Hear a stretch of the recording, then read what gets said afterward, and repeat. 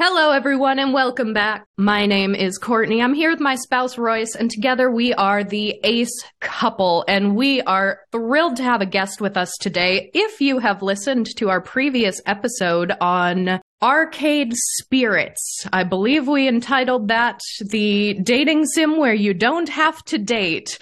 I highly recommend that you check that out either before or after listening to this one, because we actually have the fabulous developer with us today. So please go ahead and introduce yourself and then we'll get into it. Hey there, I am Stefan Gagne. I am a indie game developer and a slightly reasonable writer. I created Arcade Spirits The New Challengers, and the upcoming Penny Larceny Gig Economy Supervillain. Gig Economy Supervillain. I'm so excited to get into your new game, and we will. But as players of Arcade Spirits, and since we released that first episode, we actually went ahead and we played New Challengers also, and we have just so many thoughts. We thought they were fabulous games, and we really, really want to talk to you about just what was that process of creating these two games, because Arcade Spirits that we mentioned in our last episode was so unique because it is this very dating simulator. You have all these different people that you can get to know, but you have a very specific option to pick none of them and just instead have a wonderful time with your best friend. And that is something that is so valuable to the Ace and Arrow communities, but we just don't see a lot of that. So I'd love to hear from you what the inspiration for that was and how it sort of evolved. So way the hell back in the day, I think like 2016, 2015, I met my co-author on the Arcade Spirits series, Anna Schumann, at a Romance in Games panel for writers at PAX. And we hit it off right away. We were talking a lot about game development, talking about writing, and I forget who it was that suggested that we should collaborate. Probably her. She loves to dive in on projects. And I had been wanting to do a visual novel for a very long time, like even back in like the 2000s when RenPy was an early engine. I had a keen interest in doing this because this really aligns perfectly with my skill set. Like, I am a writer, I can do some coding, I can do some design. That's all I've got under my belt. And you can contract art and music, but the writing, you want to make sure that if your focus is on writing, you're making a game that's in a genre that is entirely focused on writing. You know, bring out your best aspect. So I've been keen on doing one for a very long time. I had seen some playthroughs of visual novels, such as Hustle Cat and Doki Doki Literature Club by a couple streamers that I liked, and I was kind of falling in love with the format. So it was either Anna or I suggested we should do a visual novel. And of course, you know, romantic comedy is very much in my wheelhouse. I wanted it to be sort of a throwback to the workplace sitcoms of the 1980s. So you got your Cheers, your Night Court, you've got things like Wings and Murphy Brown, where it's got romantic aspects to it, it's got a lot of comedy to it, but it's focused on one central location with one cast of characters who all have to get along and pull towards a common goal. Combine that with a 1980s underdog story and throw in this pastiche of like 80s and 90s games and cultural references. And it's a big nostalgia kick, but we're still trying to tell a very modern and relevant story for the current day and age. I mean, there's a lot in there about economic desperation and class struggle and trying to overcome bigotry and other fun things like that. Nice and relatable, and mental health issues and so on. We just basically took everything that interested us and put it into a pot, mixed it up, and out came the game. Obviously, it's a lot more work than making it sound, but that was the intention from the start, was to take everything we were interested in and themes that were fascinating to us and try to put it all together. And I would say you did a wonderful job of it. We had such a fun time playing through it. And I suppose we should give our listeners who haven't played through either of these games, there are probably going to be a couple of light spoiler warnings, especially for the New Challengers, because we just got done playing it and I'm excited to talk about it, because the sequel, New Challengers, then had a lot of the same vibes from the original game, but it was less a sort of workplace in a bottle and more you have a team of people that you are thrown into and you meet. And since I suppose there's an element of working together still, because you're creating a team, a professional gaming team now. And this motley crew of characters immediately stood out to us as a little wackier right off the bat. Before you get to even know them, they're all very quirky. They have their own very distinct sort of brand and flavor. And so immediately jumping into new challengers, we were like, I cannot wait to meet these new people. And it is in the same universe as the original Arcade Spirits. So tell us a little bit about what you learned from the first Arcade Spirits and what you wanted to either improve upon or expand upon or change going into new challengers. Yeah, there wasn't really any point in repeating some of the same themes and ideas from the first game. Like, we could make another depressed, down on their luck character to be your protagonist so that you're nice and generic and sort of a cipher anybody can plug themselves into. But we wanted to do something different. We wanted to take a different approach. And if the first game was all about managing an arcade and maintaining an arcade, then the second one was going to be about playing in an arcade. It was going to take that little aspect, which we had explored a bit in the first game with characters like Queen Bee, and write it large and go in on it. And the two main things I really wanted to improve from the first game were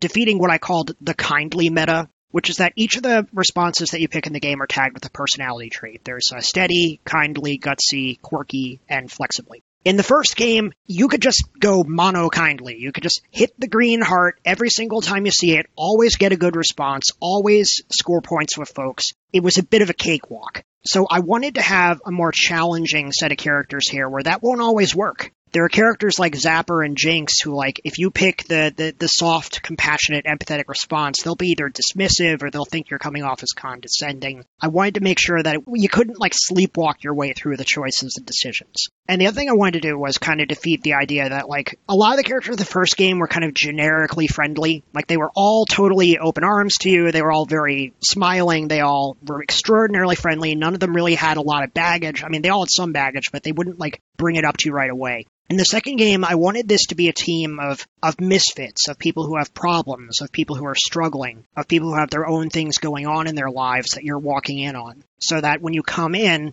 it's not just immediately all hugs and open arms. You actually have to do some work to try to build these emotional friendships and these emotional bonds with these people, to try to reach the levels of compassion that you were just sort of handed on a platter in the first game. So that's why some of the characters are go a little bit harder than the ones in the first game, because we wanted to make folks that had some upfront obvious flaws that they're working through, and that you can help them see through to the end in their own character arcs.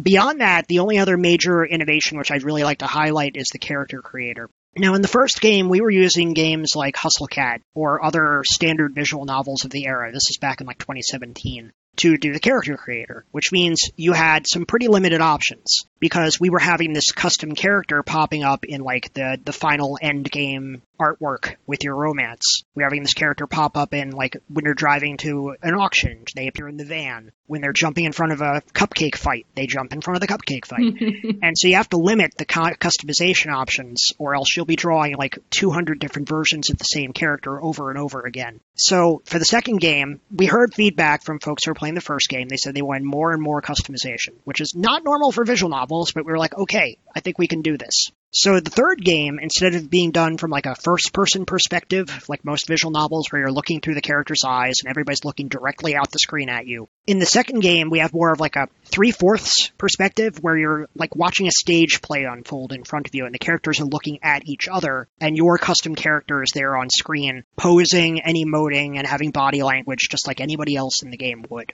That's the trade-off. You trade off the one-off custom scenes for having your character always there and always present. Yeah, it was just the entire New Challengers was meant to be an evolution from the first game, to take all the lessons we learned, all the things we would have liked to do differently, and try to make the best game we possibly can using what we know. And there were certainly a lot of things just as a player that I thought were just really beautiful, like quality of life improvements, like the menu screens. If you have several different people you can go and talk to, and you only have a limited amount of time, you can only talk to, say, 3 people and there are 5 on screen, you can see where in the arcade they are, and you know exactly how much time you have left to get in whichever people it is that you want to speak to. And just little visual cues like that I thought were really, really well done. And I had never seen something like that before. So even simple improvements like that.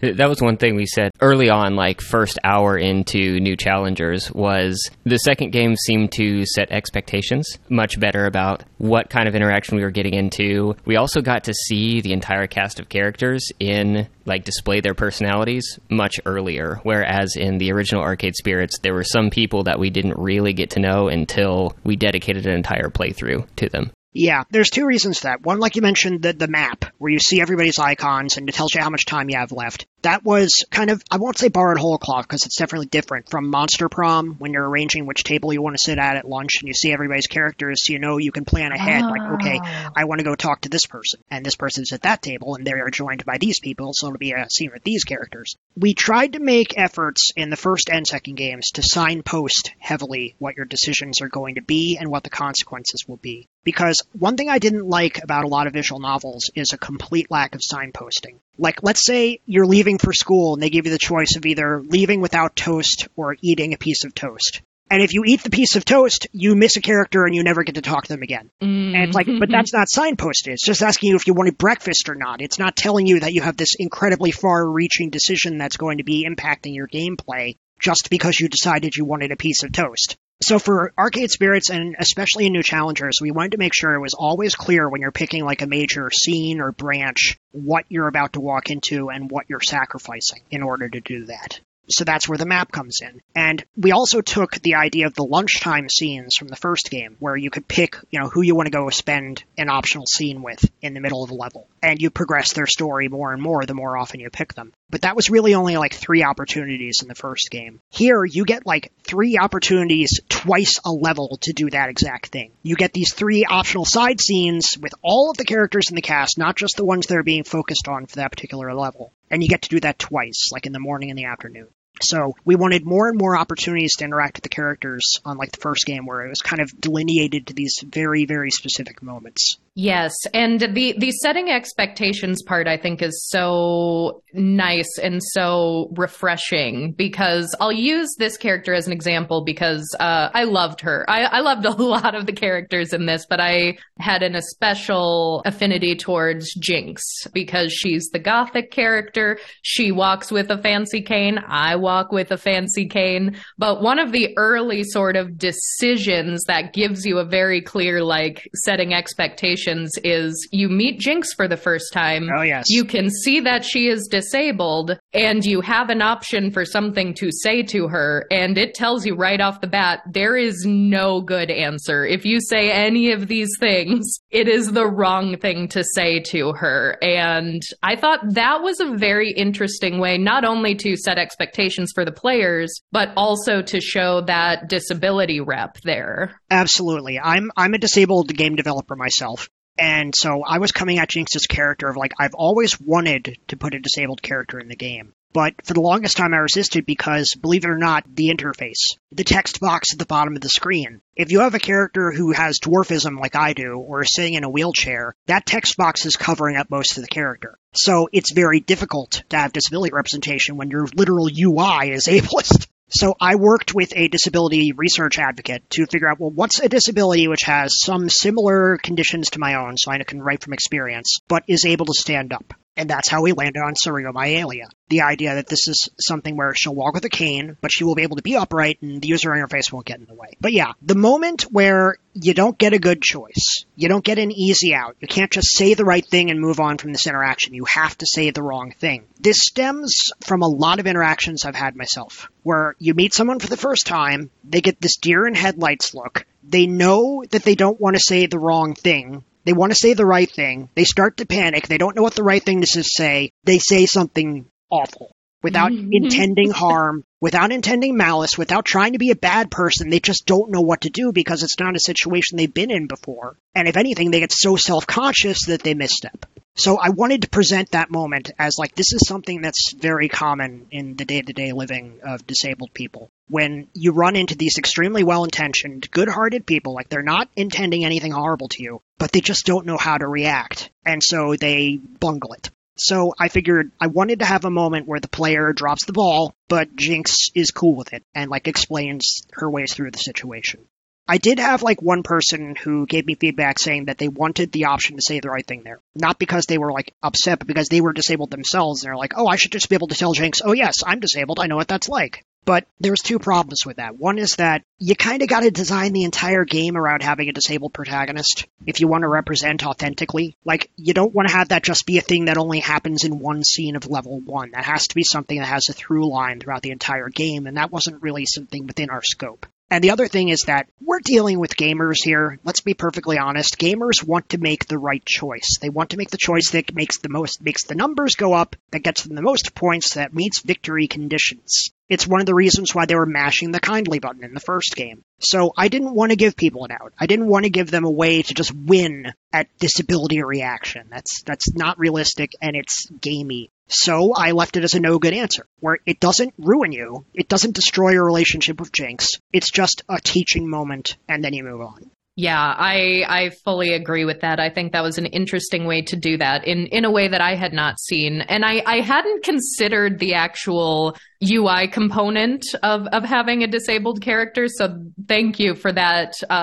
It makes sense now that I hear you say that. But you're absolutely right that if you were to have a disabled protagonist, it's not enough to just say, I am disabled, because that life experience comes with so many nuances. And you see that in Jinx's character. She has different considerations. There's a trip she's not able to take, not able to go on. She talks about what she needs for her own living arrangements. When they're talking about getting a team house together, she says, well, that's not so easy for me because I need an accessible living space, and that costs money and that takes time. And if you were to have a disabled protagonist that was really true, accurate, meaningful representation, you're going to have to rework the whole game. Well, what accessibility considerations does our protagonist now need? And you can do that. Like, you can make a game where that is one of the thrusts of the narrative, is that you have this protagonist that's living under various limitations and living with various things they need to keep in mind even while they do day-to-day stuff. You can do that.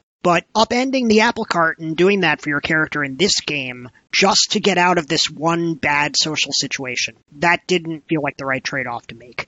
And since I wanted Jinx to be a teaching element to folks who don't have to deal with disability in terms of like, well, here's what disabled folks have to deal with on a daily basis, then that entire aspect gets tossed out the window if you can just have your character be like, oh yeah, I know, we're good, we're done, I understand, you don't have to tell me anything further.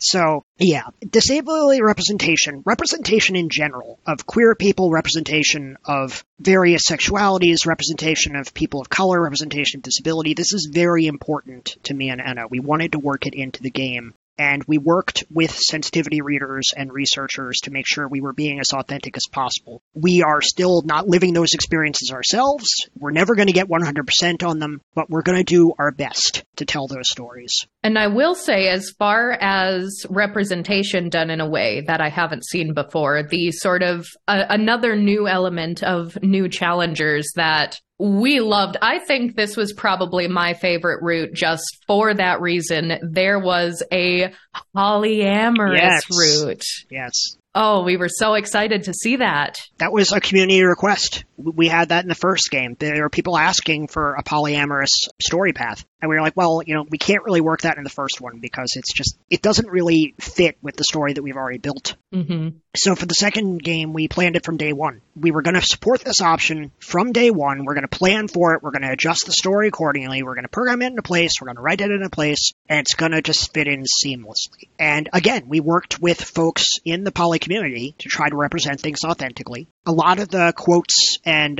reactions that are in the game are almost direct quotations from some of the folks that we interviewed.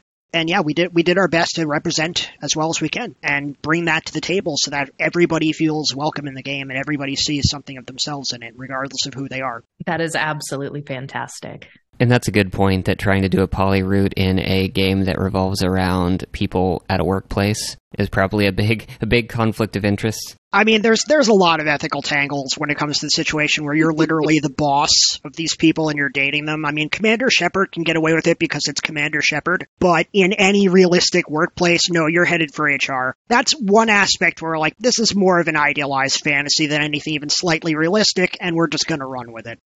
Let's see. I think, that polyamorous route was the thing I was most excited to talk about, but I do want to make sure before we flip to the next game that I didn't forget anything. So, Royce, was there anything that we definitely were talking about while we were playing that I've forgotten? I mean, there were probably lots of things. We played through both games within the last year, and we went through every character route. Oh, the Ace routes. I can't believe I forgot to discuss the Ace routes on the Ace podcast. What the heck am I thinking? I also neglected to even explain what the game was at the start of the hour. I just dove straight into narrative theory. This is how I work. I think of here are the interesting challenge of writing and construction and narrative design instead of thinking, I made a game about managing an arcade. Let's get that out of the way first. No, I just glossed straight over that and dived directly into how did I construct the intricate nature of the plot? No. Well, that's partially our fault because we love hearing about how things are written and how narratives are crafted. So we're also, I mean, Royce and I, we've played the game. We know what's up. So we should clarify for the listeners, I suppose. Yeah. So 24 minutes into the podcast, let me explain. Arcade Spirits is a romantic workplace comedy sitcom style game where you manage an arcade and you deal with the workers and players in the arcade and overcome challenges and find love and friendship. And then the New Challengers is basically the same idea, but you're managing a pro esports team that fights in an arcade. Okay, I really should have said that up front. Instead, I just dove straight into composing the mise-en-scène of the scene and, the narrative themes. I'm like, ah. Yeah, that's what you get when you interview me. All right, so the Ace representation, because this is the Ace podcast, and I should seriously be talking about the Ace representation. I am Ace myself. Ace spectrum demi error 404 sexuality not found. I don't know. I'm still sorting it out and I'm 47 and that's kind of sad, but whatever. I mean, I grew up in the 90s in an affluent white suburb and I was damn lucky to even understand what gay meant. It's this stuff was not talked about. This stuff was not represented. It was not highlighted. Kids today have it so much better in terms of just being aware of what the hell is going on with humanity as a whole, whereas I was a lot more cloistered. So I didn't even find out asexuality was a thing until I was 40. It took me that long to figure that out. Now, suddenly it clicked. I was like, oh, I guess that's why it's never felt like a priority to me to try to find a relationship and settle down and pop out kids. I've had 0.0% interest in anything along those lines. I've always felt, going through school, I don't have time. I'll deal with that when I'm an adult. Oh, I'm going through college. I don't have time. I'll deal with that later. I'm starting my job. I don't have time. I'll deal with that later. And finally, it's later. I'm like, I don't want to deal with that. I've never been interested. So since then, it's been I've been trying to explore this and understand it. And getting it into the game was very important to me. Because I felt too many visual novels, I prefer to call them visual novels than dating sims, because a really, really good visual novel doesn't need dating. It's not like it's mandatory. There's nothing about the format which requires romance. Will give you options of how to approach it. Role-playing options. Are you role-playing as someone who is a Lothario and will hit on everything that moves? Are you role-playing as someone who's single target on one love interest and just goes for it? Are you role-playing as someone who just wants a job and wants to make a lot of friends? I wanted to make sure, no matter who you are, no matter what you wanted to be in terms of the game, you could do that. And that meant having a path with no romance. And it's not easy, but it's not really hard either. You just find alternatives for any scenes which would require interaction with your love interest. Now, in the first game, kind of cheaped out on that. I will fess up to that, which is that I took the path, the slightly hidden path where you romance Juniper, and I just gave it a whole bunch of wording tweaks, so that instead of romancing Juniper, you're hanging out with Juniper. But otherwise, it's the same story path with the same beats and the same conflicts. So New Challengers comes around. I'm thinking, man, I can do better than that. That was I was running out of time, and I knew I wanted this to be a feature, and I didn't have any good ideas, so I just repurposed the script. I can do better than that. So in New Challengers, when the time comes to start romancing and stuff, instead you have an entire full-length, unique scene where you go out and hang out in the park with all of your friends. You don't have a designated friend. You don't follow one single character arc. You just get to chill with everybody, learn more about them, see their own relationships foster and grow, and get closer to the team. And there are even mechanical rewards for it, because in the end of the game, this is not really a huge spoiler because it happens in the first game too. Two characters will kind of step back away from you and your friend group if your relationship with them is too low. But if you go friendship route in either of the games, nobody does that. They all stay put because you basically distributed the load. You talked to all of them equally, you showed them all care and affection, you befriended them all, and you didn't focus on any one person. And there are other mechanical benefits. You can pick additional scenes that you can't pick if you're on a romance track, where you're just slotted into whatever the romance scene is going to be. You get to pick additional scenes. There's all these extra benefits. I wanted to give it its own unique approach, its own unique rewards, and its own unique scenes. And I think we accomplished that in New Challengers. But we can do better. And I have done better with the next game, which I guess means we should probably start talking about Penny Larceny. Yes, I'm excited to hear where you go from this, because I mentioned the polyamorous route was probably my favorite. I think it was tied for the friendship route, actually, because we did actually take notice of the fact that this is a group party. We have all our friends here. It's a completely unique scene, and that did stick out to us as a really beautiful evolution from the first game. I think you said that the end of the friendship route in New Challengers was what you were looking for in the original Arcade Spirits. Yeah, I wanted the Ace route to be its own thing, to be unique, to have its own content, to have its own beats, its own rhythms, its own patterns, its own style. And in the first game, it was really just a slightly altered version of Juniper. So for the second game, I wanted it to be its own unique thing. And for the third game, I was like, no, we can even take it a step beyond that. Oh, tell us about the step beyond, because this new game, it's not an Arcade Spirits game. It is Penny Larceny. So how is Penny Larceny going to be different? Well, this time I'll actually talk about the game before I start diving immediately into narrative structure. Penny Larceny, Gig Economy Supervillain, which will be releasing this year, is a new IP, a new story, new characters, new world. This is a broad social satire using comic book heroes and villains as its inks and paints. You start out as an aspiring cat burglar supervillain, and you join a service called Crimer, CRIMR, which is basically DoorDash for supervillainy. Various supervillain bosses hire you to go steal stuff for them. And then you carry out these heists, and you get rated 0 to 5 stars depending on how well you do on the heist. And the more capers you pull for a particular boss, the closer you get to them. Which is, for the romance arcs, you absolutely want to get, do 3 full capers for your one person that you're chasing after. But here's the ace twist. You don't have to romance anyone, but you can still see their character arc through to finale without any changes, without any wild omissions. You get the entire full character story of that boss without needing to actually romance them. You couldn't do that in Arcade Spirits or TNC. If you wanted to see, like, Naomi or Loxley through to the end, see where their characters are going, see what their hopes and dreams are, you can't do that because the ace path is its own separate, compartmentalized thing. Here, it's a parallel track to the romance track. You go through the same scenes, you go through the same ups and downs, it's just different dialogue. Either you're in love with them or you are BFFs for life, and you are supporting each other and trying to find your dreams together. On top of that, you can turn off romance but leave on sexuality. Ace and Aero are independent toggles in this game. Oh. And because this is more of an M for mature type game, I mean, there's no actual nudity, there's no actual sex scenes,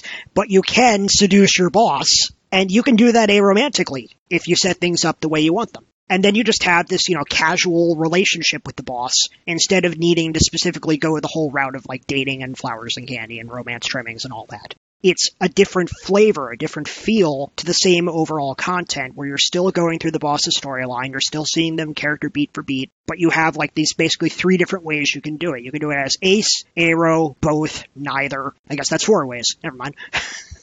Oh my gosh, that is so cool. So yeah, it's like the final evolution of the tech right there is that we have the same character studies and character arcs that you can follow regardless of whether or not you're romancing them, regardless of whether or not you're having sex with them. You could do both or neither, and it's the same story. That's so neat, because Royce and I have just had conversations like, theoretically, if we were to write a game someday, we've understood that it could be difficult to make a distinction between Ace and Aero in certain games like this, because a lot of them are not inherently explicit. And so the actual act of sex is not necessarily something that you see or read about in all of these games. So if that is a game that doesn't have that component already, how do you sort of separate the romance from the sex? Because romance kind of stands in for asexuality in that case. Yeah, like in Arcade Spirits, most of the storylines there isn't even a hint of sexuality in them. It's just pure romance. So how do you represent, like, Aro while still doing that? And the answer is, well, we didn't. We just we shunted you into this other track, which is entirely focused on friendships, and you get a different story. And I wanted to do better for Penny Larceny. I wanted to be able to have the full game experience with no compromises and allow you to be whoever you want to be. I'm so excited. I was already very excited when you posted the teaser for Penny Larceny on Twitter. We saw that and we were like, oh, this looks good. Oh, but now we're even more excited. It's fun. I can't wait to see people playing this thing. I think they're going to like it a lot. It has a lot to say,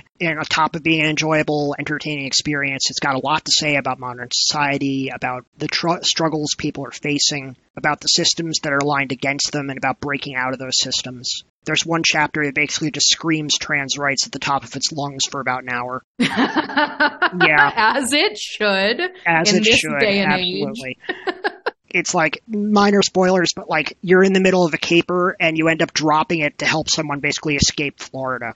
Wow. Like, that becomes the mission, is, okay, let's forget what we were already trying to do here, and let's just try to come up with this cockamamie, shenanigan-filled scheme to try to help this person escape from Florida. And New plan. Yeah. This is important. You know, it's like Escape from LA or Escape from New York, except it's Escape from DeSantis. Yeah, I go out on a lot of limbs on this one. It's kind of been like an escalation. The first Arcade Spirits game, I was just coming off writing a series of sci-fi novels that were like a parable about Gamergate. I was like, I desperately need something that's not going to crush my soul for my next project. I need something a little bit lighter. So we did Arcade Spirits, and I thought, okay, this is a nice, safe, milquetoast, middle of the road, not particularly offensive or troublesome game. That's a comfort. And then we still had people coming out after us over it. Like, oh, this is leftist trash. I'm like, oh my God, you're not even going to let me have this. Fine. If that's what you want from me, here's new challengers. We have a character in who is literally saying, eat the rich. And this is basically the next step beyond that. It's just me being more true to the things that I feel passionate about as expressed in game form without hesitation. Yeah, Loxley was a hilarious character for us. Very Robin Hood-esque, very old-timey gentleman, but very much a champion of the people and a lover of claw games, crane games, which I am myself as well. So I really, really felt that. And I will say... My condolences. I know. I will say, because every time you do a new route on these games, you sort of unlock an ending piece of artwork. We loved Loxley's artwork at the end. That was the best ending artwork. It was so funny. We thought it was perfect. That's all on Molly. It's like, I just said, draw Loxley like posing luxuriously on a pile of plushies. And then Molly gave me that artwork and said, is the open shirt too much? I'm like, no, this is what the people want. Give them what they want. It was glorious. The gamers yearn for the nipples. Kudos to the artist.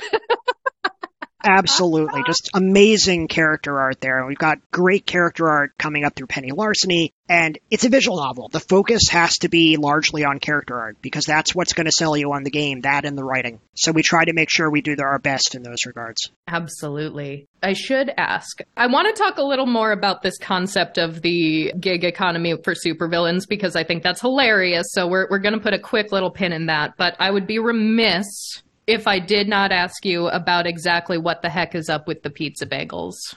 Okay, I can explain, or at least I can attempt to explain.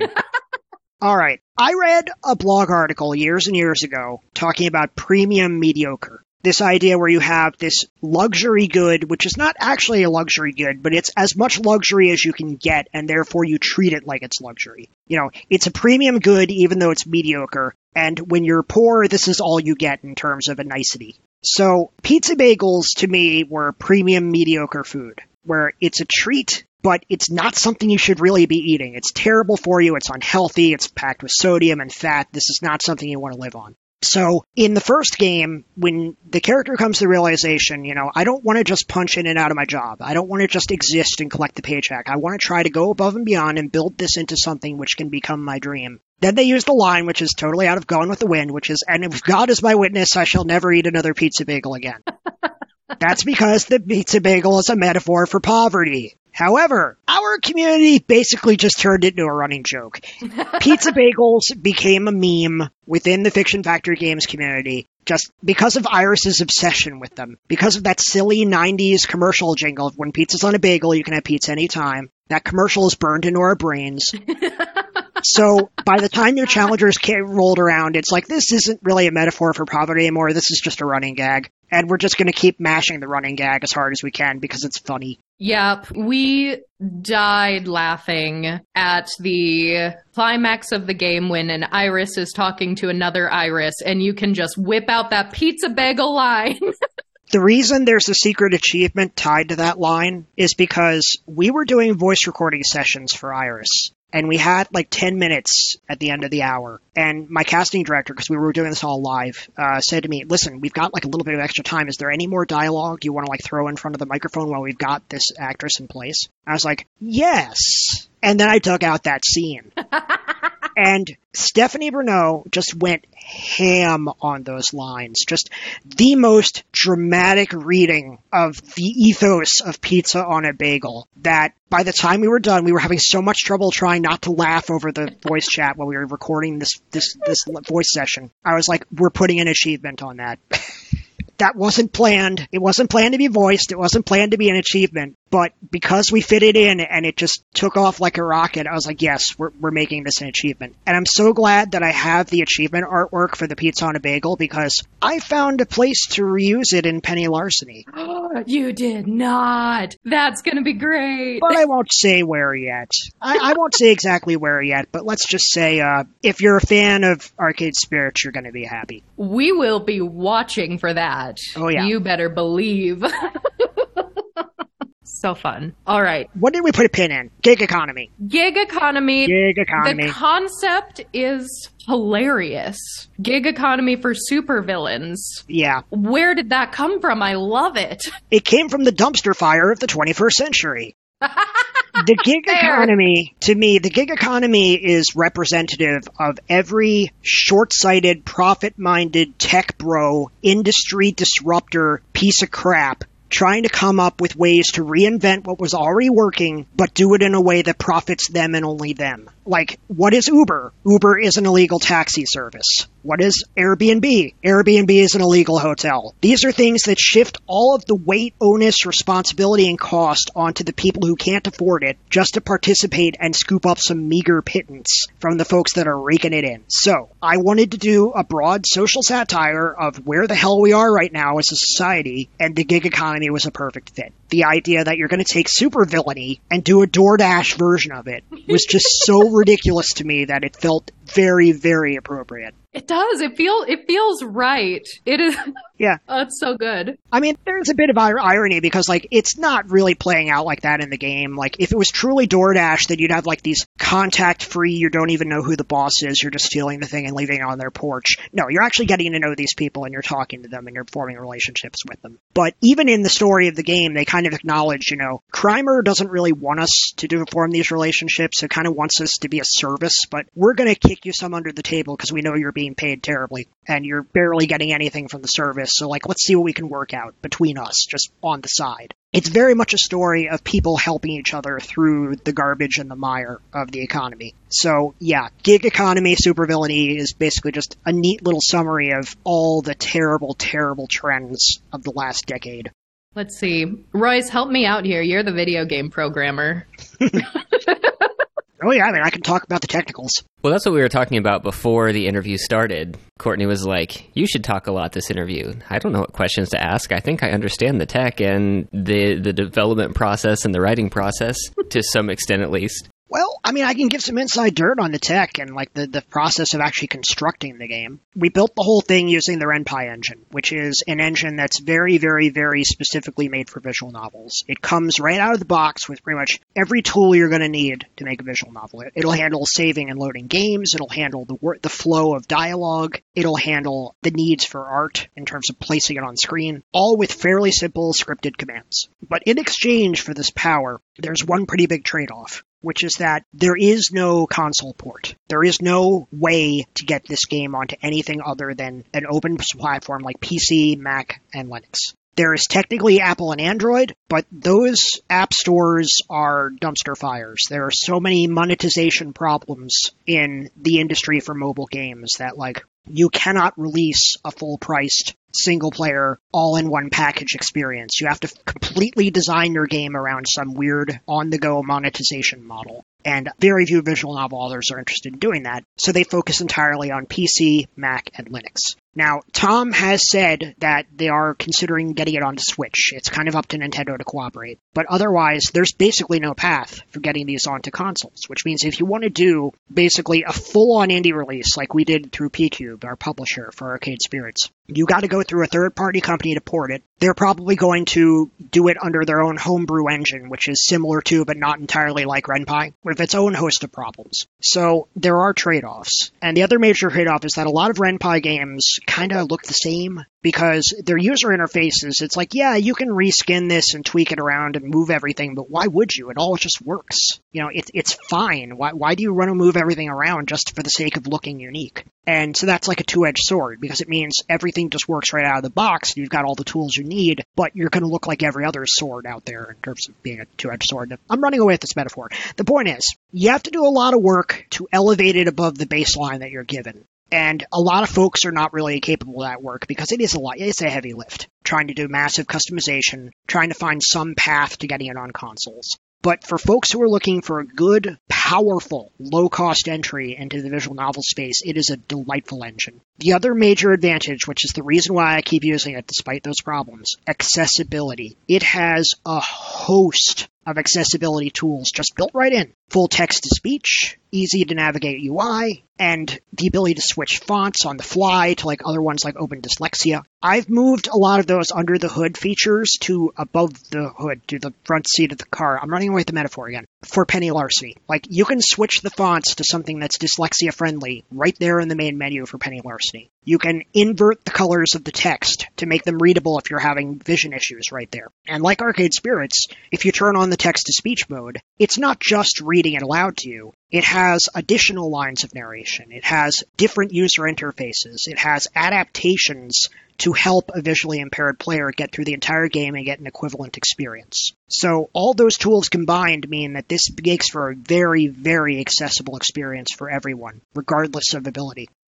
I was holding on to a thought there. Courtney, could you imagine playing a visual novel and getting to a romance route and getting paywalled? Oh, no. That is literally how visual novels on mobile work. That's terrible. I know. I've seen VNs on mobile where, like, they give you the standard 3 choices, right? The first 2 are boring. The third one is interesting. Guess which one is paywalled? They paywall option number 3. You have to spend energy to do the option that will actually advance the story in an interesting way. I have no interest in that. I don't want to participate in that. I don't want to support that. If somebody is making bank off of it, fine for them, but that is not my goal. And that's why I've always resisted putting this on mobile. I could throw it out there as a full-price title on mobile if no changes from the PC version, but that's basically just throwing it out there to die. It's like it's not even worth paying the price to get it up on the Apple Store at that point. It's just a different market. Yeah, I've never played them under that context. We've also played some of the games you mentioned earlier, Doki Doki Literature Club. That was one of our first ones that we played together as a couple that we were like, all right, we need to play more in this genre. Oh, yeah. But Royce, is that what our friend and former interviewee on this podcast, Satan, means with the mobile gacha games?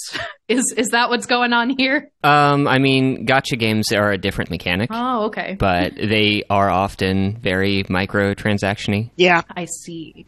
Like, you're talking about Sharky and Satan from Aces Playing at Attraction, right? Yes, indeed. Yeah, they are flipping awesome. They are. There are, like, visual novel elements to some gacha games, like Fate, Go, and okay, but that's not the driving point of them. The driving point of them is to deprive you of your money in order to give you various rarities of these JPEGs. And it's just not what I want to make, man. I want to make an experience where you just sit down, you play through a story like reading a book, and you get to choose what path you go down and how you want to express yourself and how you want to live in this world. And that is not really possible through mobile monetization, so I just don't. Yeah, that makes sense. And really, the visual novel genre is so vast and expansive, but I feel like people who have not played through a visual novel or haven't really had that experience often tend to write it off as like a lesser form of game or a lesser form of entertainment, but it's so important to so many people. And I would say especially the queer community, because there are so many queer stories that can be done in a way that you don't see in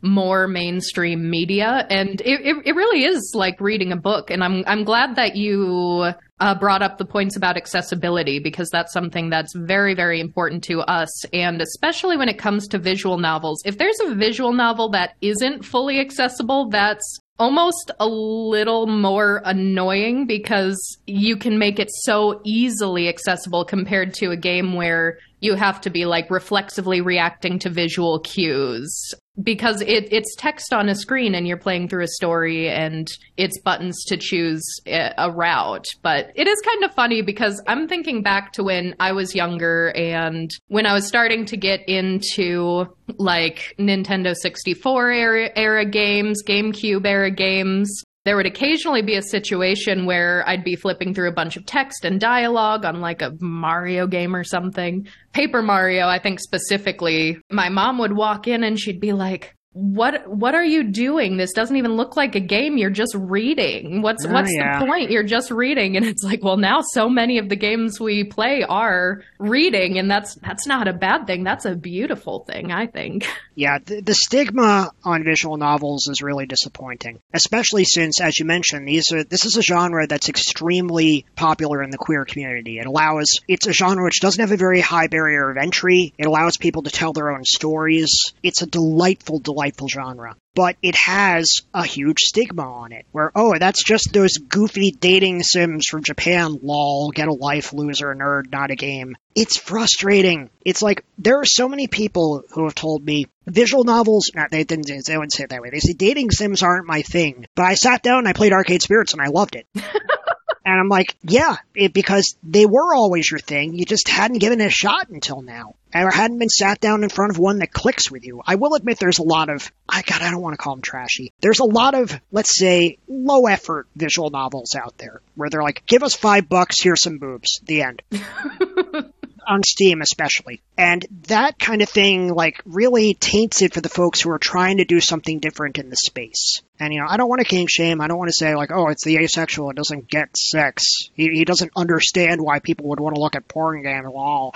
No, it's that I don't like anything being painted with one brush. And there is so much more to visual novels than that. That is a valid part of the visual novel experience, but that is not the sum totality of it, nor is it the general whole of it. So if we can have folks accepting these games for what they are, games, and engaging with them at the level that they're coming in on, instead of trying to fit them like a round peg into a square hole, I think we'd be all the better for it. But I mean, like, getting gamers to put aside preconceived notions is always a fun task, and I don't really know of any way to do it myself personally, besides just trying to make what I make for the kinds of folks who want to play what I want to play. You mentioned low barrier of entry, and that's something I wanted to talk about, because particularly in the queer community, or really any sort of marginalized or progressive community, you're going to find the most representation wherever those simple barriers are. Like, one person with enough time and determination and the right skill set can make a game or write something, whether that's a self-published story, a fan fiction. There are a lot of avenues that you can get into that are much lower in effort than a big studio budget required for a TV series or a AAA title or something like that. And webcomics,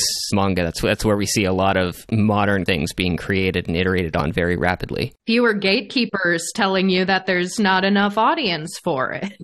Yeah, I mean, this is a genre of game which I'm not going to say it's easy to make, but it's easier to make than many other genres because it is largely static artwork, lots and lots and lots of writing, and the tool sets have matured to the point where you don't have to completely derive an engine from scratch. You can just pull something out of the box and start going. So it's very easy to get into even if you don't have a lot of resources and you still want to tell your story. But that said, it's like, it is unfortunately also very oversaturated. The visual novel market, even from 2017, 2019, when the first Arcade Spirits was out the door, has become very saturated. It's very hard to get noticed. I mean, let me put it to you this way. The New Challengers has not made its budget back yet. Penny Larceny may never make its budget back yet. I will admit, things went a little ham on the budget there. We tried to give it, almost a AA level of polish. But it is really hard to make it out there with this. So you either need to go very low budget, have writers and artists who are passionate about their story and willing to throw in on a project without collecting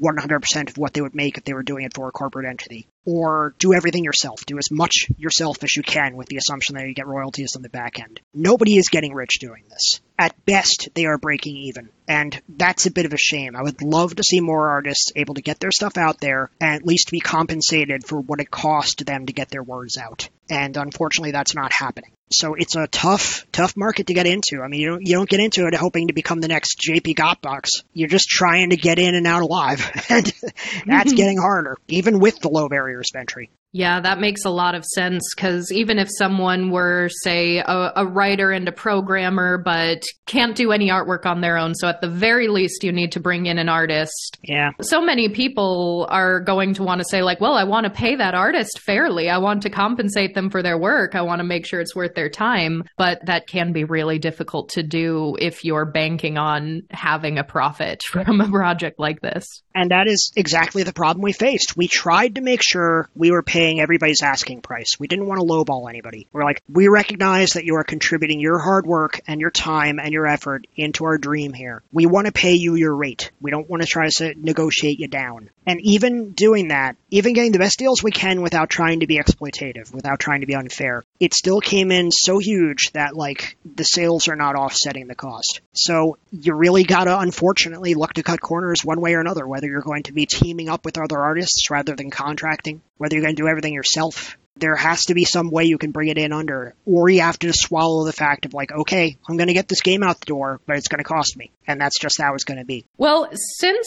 we did start, or since you started opening up the conversation of no one's getting rich doing this, there are a lot of things to consider if you're bringing on collaborators. If I were to theoretically ask if there were theoretically a couple of aces who were maybe in the early stages of writing a visual novel? Theoretically, what advice would you have for them? What are some things you wished you learned before you began this journey? Plan around your limitations. For instance, if you know you're not going to have a whole lot of character resources available to you, spend them wisely. Trim down the cast, eliminate characters that only show up for one scene or don't contribute greatly to the plot. Find ways to write your story so that it condenses things down to just the core people that you need to have for the story. Don't indulge too hard. Same for background art. Condense down the number of locations you're going to need to tell the story. If you want to have your characters duck into an office for an interview, which is what happened in Arcade Spirits, and then you realize, wait a minute, we're never using this office again in the story. Cut the office. That's why Francine interviews you in the break room, because we realized, okay, we drew up this blueprint for the Funplex where Gavin has an office. How many scenes are we realistically going to have in Gavin's office? Almost none, other than the initial intro. Cut it out. Find ways to compress things down so that you're working with what you've got. Don't over-design and then trim later. Design for the right size from the beginning. Otherwise, you're going to have a heck of a time trying to adapt your plans around something that you realize, I can't fit this in. You're always going to have something that gets cut while you're in the middle of production. There's always going to be something where you're like, man, I really wanted to do this one thing, have this person show up, go to this place, do this thing, but it's just not a good use of the resources and I have to cut it and then you have to write around it. But the less you have to do by doing a very good pre-production run and a very good design that takes into account those limitations, the better. That's very good advice. That is very, very good advice. Thank you for that. Yeah, I would say, I mean, it is very, very early stages, so I don't want anyone out there listening thinking the Ace Couple's going to be dropping a game this year. Like, it's coming out in September. No. Yes, you've heard it here. It's confirmed.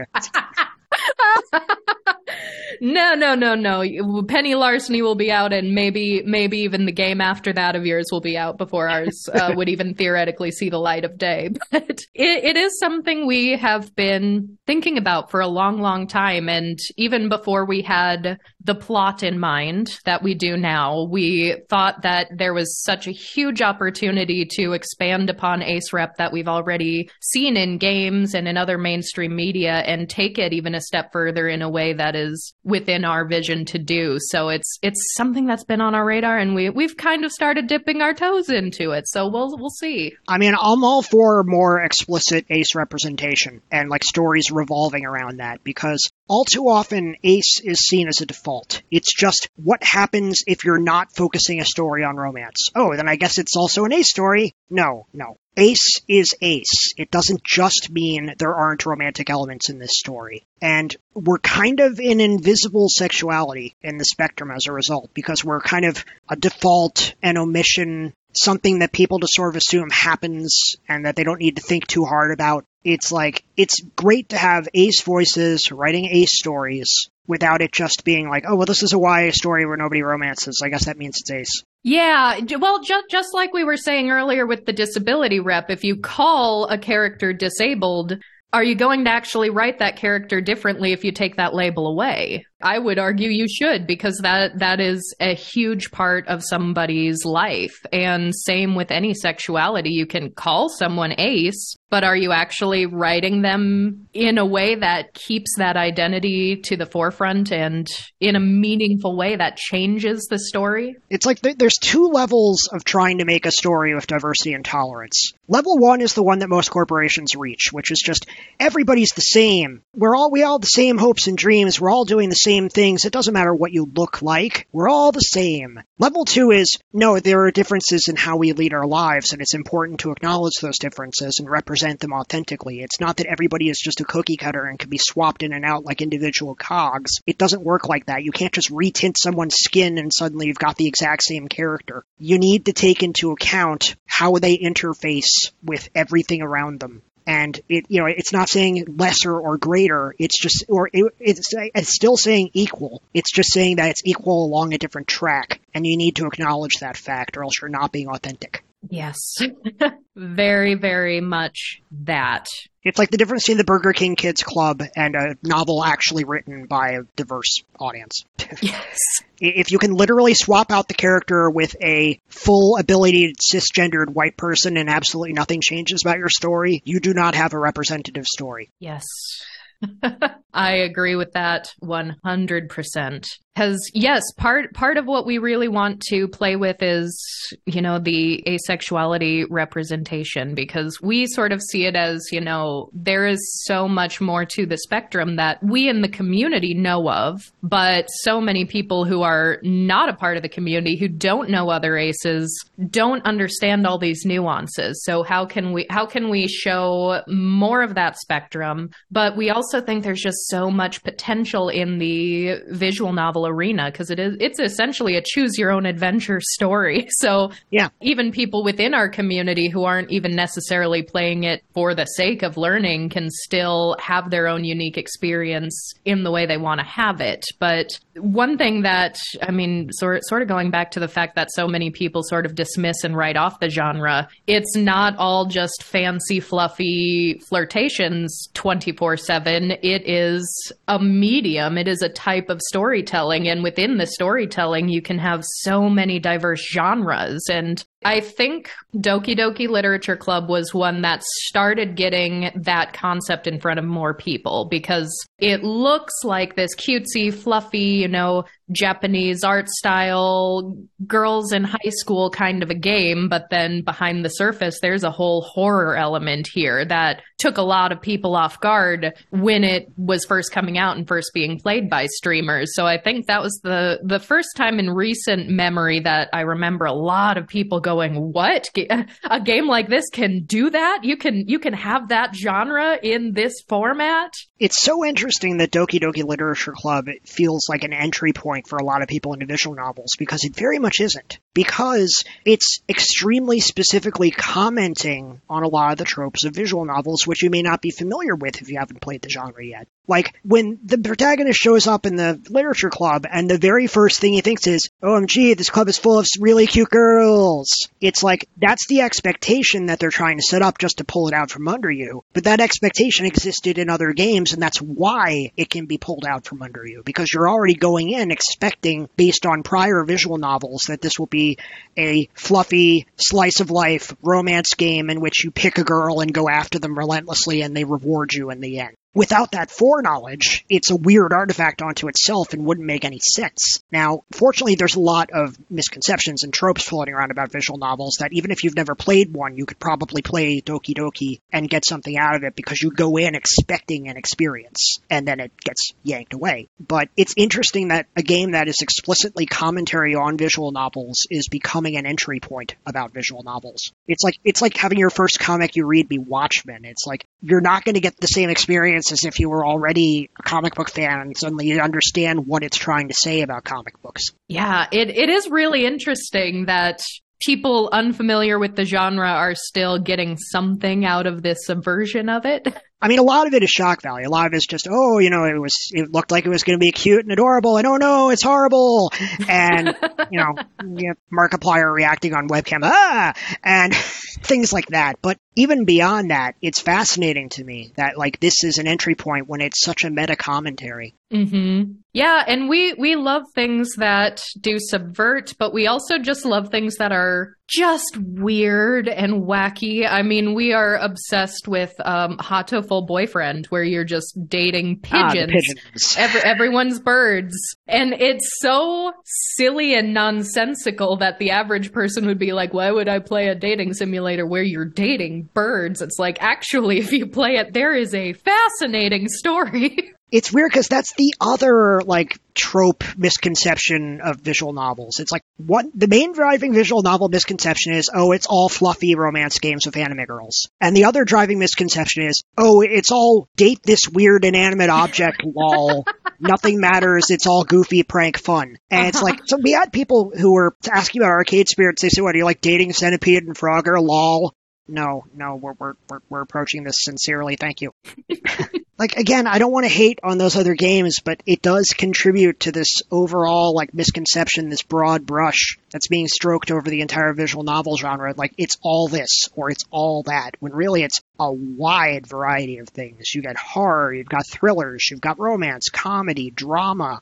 Look at the Zero Escape series. Nobody is going to mistake that for a dating simulator, but that's a visual novel. Look at Ace Attorney. That's certainly not a dating simulator. That's a visual novel. No, absolutely. Yeah, and I do wonder how many people who get into those entry points that are a critique of the entire genre who then find a curiosity in learning what those critiques were actually targeted at by going to the sources or the influences of those games. I hope a lot. I mean, I've certainly had people who come to us and say, listen, I didn't think I was a visual novel fan, then I played Arcade Spirits, and now I'm looking for more visual novels. Do you have any recommendations? So I like the fact that we are also kind of an entry point. Even beyond thank you for playing our game, I'm glad that you can see the genre for its vast potential and are interested in digging deeper. That's great. Yeah, and what are some of your recommendations for other visual novels, especially if you've got any that have a really interesting take on queer representation? I think our audience would love to hear it. I'm usually interested in visual novels which approach things in different ways mechanically. I mentioned Ace Attorney, for example. That is a visual novel. Danganronpa, that is a visual novel. These are things which incorporate different gameplay elements and different narrative styles and different approaches while still being a visual novel. Validate, which was recently released. High Elo Girls, which is going to be coming soon. These are visual novels which have great representation and great self-expression. I've always felt a really, really good visual novel is also kind of a role-playing game. because it's asking you to decide not just like, are you going to cut the red wire or the blue wire? Are you going to put the bullet in the man or miss? No, it's asking you, how do you feel about the situation? How would you work your way through this problem? How would you approach this? What would you say? These are puzzles, quote unquote, that rely on empathy, critical thought, and just parsing what's in front of you in terms of the narrative and figuring out where you want it to go. And that's what's so fascinating to me about the genre, is that you can like call it a choose your own adventure, but it's not just about deciding the flow of the plot. It's about deciding what you believe in and what your values are and how you want to express that through the tools that are given to you. Very well said. So is there anything else that you would like to plug and shout out while we're here? I mean, obviously you've got Penny Larceny, which for our listeners, we will have links in the description to that and the Arcade Spirits game, so you can find them super easily. But where else can people find you? Well, I've got my own personal Twitter outside of Fiction Factory Games, which is twitter.com/twoflower, like the Terry Pratchett Discworld character. I've technically written a whole lot of self-published novels, which are up at stefangagne.com, but that was like from before games. I'm almost entirely focused on games now. I don't have a lot going on in my life outside that right now. You say there's not a lot going on, and yet you're like, oh, I have 3 whole video games and several self-published novels. That sounds like a lot to me. It's a lot, but like right now I'm like maniacally focused on making games, and like I'm still in the extremely early stages of what could be the 4th game project, but it's kind of going to depend on how well things shake out with New Challengers and Penny Larceny, because like I don't want to go into the red. We'll see. I also recommend my writing partner, Anna Schumann, who did the other half of the writing for the Arcade Spirits series. She has a game that she helped work on called First Bite, which is a very naughty visual novel about vampires with lots of great queer representation. That's also an extremely good one. They also have a DLC that just came out, and they're working on a new game called Killing Boys, which will be in the distant future. There's just a lot of really great folks in like the constellation around Fiction Factory Games and all that they do, with amazing work happening in the game space. Well, we will absolutely put links to all of those things. I'm so curious about Naughty Vampire Game, but I am so very into vampires, but I'm also so very, very ace, and I'm very on the repulse side of things that I'm always like, yeah, that one hasn't really... Will I like this as a player or not? Sometimes there's enough separation between something that I can be like, all right, this is fine, but I think I never know where that line is. It's got an interesting approach to how it handles it, because it's like, it's almost like a survival horror game, because you're trying to keep these vampires from killing you by like making sure they're happy and like, you know, picking the right conversation decisions, essentially. It's an interesting game, and I highly recommend it, like ace or not, even though it is absolutely not focused on ace themes.